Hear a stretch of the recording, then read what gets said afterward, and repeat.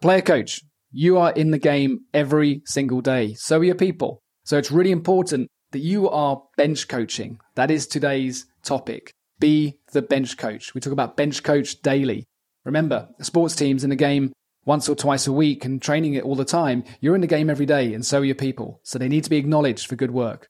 So enjoy the show and get out there, start bench coaching.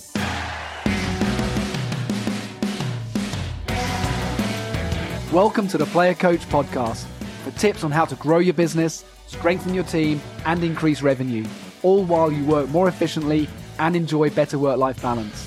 You can learn our unique Player Coach system for free by heading over to playercoach.com.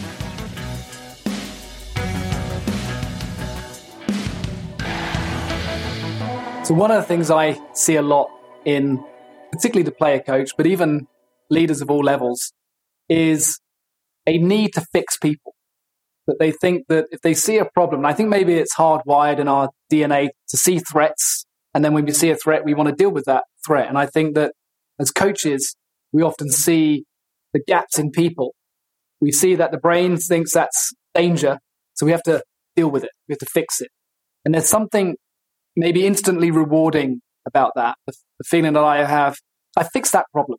Now they are better because I've told them what they need to be better at. So we see that in sports a lot. I've done that myself. I've been on the bench and I'm trying to tell players, you need to do this, you need to do that. And they're kind of just looking at me. And then you tell a player that 5 or 6 times through a game, they're like, I don't even know if I'm coming or going anymore. What is my role here?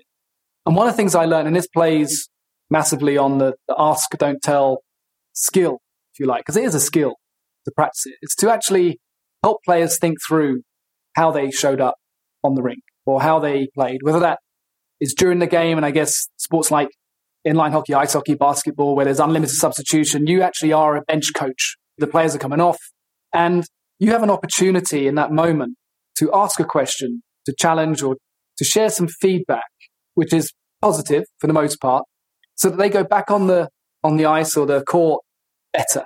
And it's exactly the same for your team. Whether they are going on a sales call and you want them to go back on that sales call and be even better, whether they're going to go back into that pitch or go meet that client or go into a new project.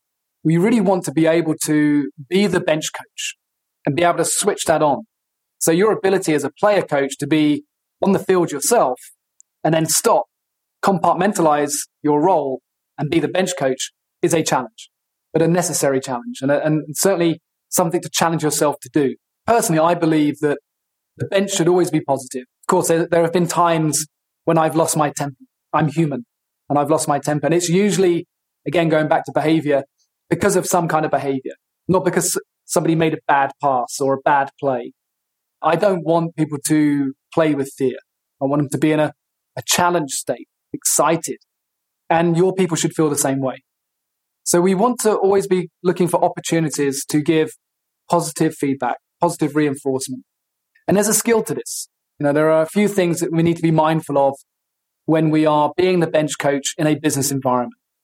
And that is, the first one is, it's always talk about the positives. I know that might sound a bit fluffy and you think, I've got to solve this problem over here. Be patient with that. For the most part, people tend to solve it themselves through your questions. But people are quite self-directed as human beings. If you give them the space, some pick it up really quick, some take a little bit longer, but they're on their journey.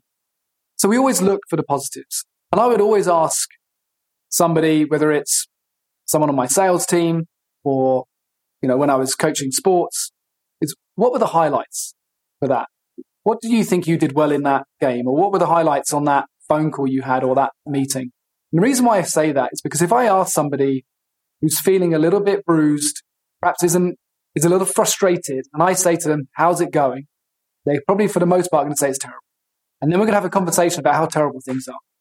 And then I'm going to try and fix that, and I'm going to try and raise them up, and I don't want to do that. What I want them to do is recognize that they're actually doing some really good things by asking them, hey, what's going well? And how did you do that? How did you prepare for that? How did you make that work for you? And you start to see the body language change from these people that are feeling a bit bruised to, oh yeah, I am doing some good stuff out there. And actually, that makes me feel good. Okay. So looking back on that, what are some of the things you would have done differently? And I want you to think about development and feedback as an opportunity rather than okay, so you're really good at this, but you're really bad at this. And I don't want my people thinking, I'm good at this, but I'm bad at this. Because people will walk away thinking or remembering the bad stuff, not the good stuff. So what we want to do is build on the good stuff. We've talked about the highlights. Tell me, what are some of the things you would have done differently? Well, I guess I would have done this. Well, how would you have done that? I'd have done it this way. I've done that. Okay, so is that what I'm going to see next time you go out there, or next time I see you play? Yeah, that's what I'm going to focus on. So there's one thing that we can focus on. And I would always ask my people to focus on one thing. Now, you might see it and say, well, there's 10 things I need my people to be better at. Well, if you give them 10 things, they're going to do nothing. If you give them one thing, they can do that one thing really well. And they can practice it, they can improve on it. And then the next time you go back, we'll work on something else, something else, something else. And then we see the improvement happen and people stay motivated. Now, that's a way of using the ask, don't tell to help people think about what's working well and what they could potentially be better at. But there is a time and a place where we just need to be direct and we just need to tell people. I would always encourage you to find opportunities to tell people good things they're doing. Tell them. But there needs to be evidence. Again, in sports, it's usually on camera, right? There's nowhere to hide. In business, it's a little bit more challenging. So you've got to look out for those opportunities to tell people, hey, I saw you do this. And the impact you had on our business was this, or the team, or the effect you had on your results was this. And I'd really encourage you to keep doing that or think about how you improve on it. And there's sometimes a place to say to people, hey, I noticed that you did this thing that's maybe a negative thing, and that affected us in this way.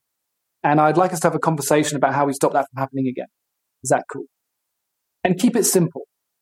Have a conversation about how they can develop on it. But don't feel that you've got to tread on eggshells or skirt around the issue or avoid it. Just remember that one conversation is probably the conversation that someone will remember in 10 years that could have been the catalyst for a completely new trajectory in their career or in their performance. And they'll look back on it and thank you.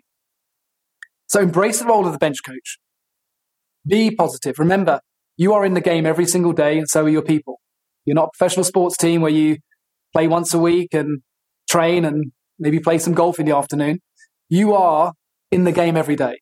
Your people are in it, and they need to be encouraged and motivated through these conversations. Help them go back out better. But also, every now and then, hold a mirror up. But just make sure there's evidence. You're not just having these kind of sweeping statements, oh, you're always like this, you're always like that. It's got to be evidence-based. When you do that, you'll see people get better and better and better. But what we do know is if you avoid these conversations, people actually prefer to, and I'm not suggesting you do this, but it's a bit like toddlers. Toddlers would rather act naughty to get attention and have no attention at all, because they'll still see it as nurturing. Well, your team are kind of the same. They'd rather have some kind of feedback than nothing at all. Don't let your people feel isolated out there, because they'll decide for themselves and they'll probably assume that they're not doing very well. The biggest problem I see in this situation when it comes to being the bench coach in business is that they see a problem. The player coach sees a problem and they want to fix that problem. So they spend, I've seen it, 10 minutes, 15 minutes just talking at the person. We see parents do it to their kids. Behave. Are you listening to me? Are you doing, with grown-ups, it's often a little bit different, but they spend 10 minutes just trying to fix this person. It keeps going and going and going because they're not getting anything back, right? So they just keep talking and trying to come up with more solutions and more solutions. And the person's just like, I don't know if I'm coming or going. Versus asking me some questions. If I'm, that person, getting me to think about what I'm doing well. So avoid that download, that desire to fix people, to come up with solutions all the time for that person. Remember, we can't change people. We can only help them reflect. Change has to be self-directed. You've got to give people the space and ask them the questions to make them think. So go out there, have your conversations and gamify it. Make sure that you are looking for opportunities to give your people feedback on a day-to-day basis. Remember, they're in the game. They need encouraging. And have these conversations where you can get them to think, to reflect on their performance. But always start with the highlights. Always start with the strengths, what's working well, and then help them build on the areas that they need to develop. So go out there and have those conversations. Thank you for joining me on the Player Coach Podcast. For more tools and techniques on how to thrive as a player coach, head over to playercoach.com, access the free training, and sign up for one of our free webinars. My name is Andrew Silito, founder of the Player Coach Blueprint, and we are delighted to have shared with you how to succeed from the sidelines. See you next time.